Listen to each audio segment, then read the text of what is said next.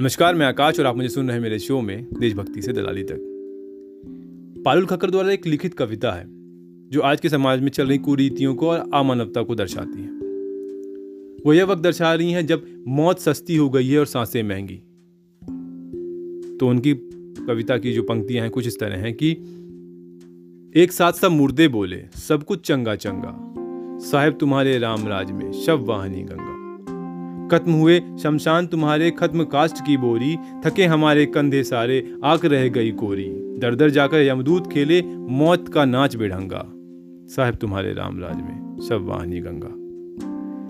नित लगातार जलती चिताएं, राहत मांगे पल भर, नित लगातार टूटे चूड़ियां, कुर्ती छाती घर घर, देख लपटों को फिजल बजाते ये बिल्ला रंगा, साहिब तुम्हारे राम राज में शव वाहनी गंगा।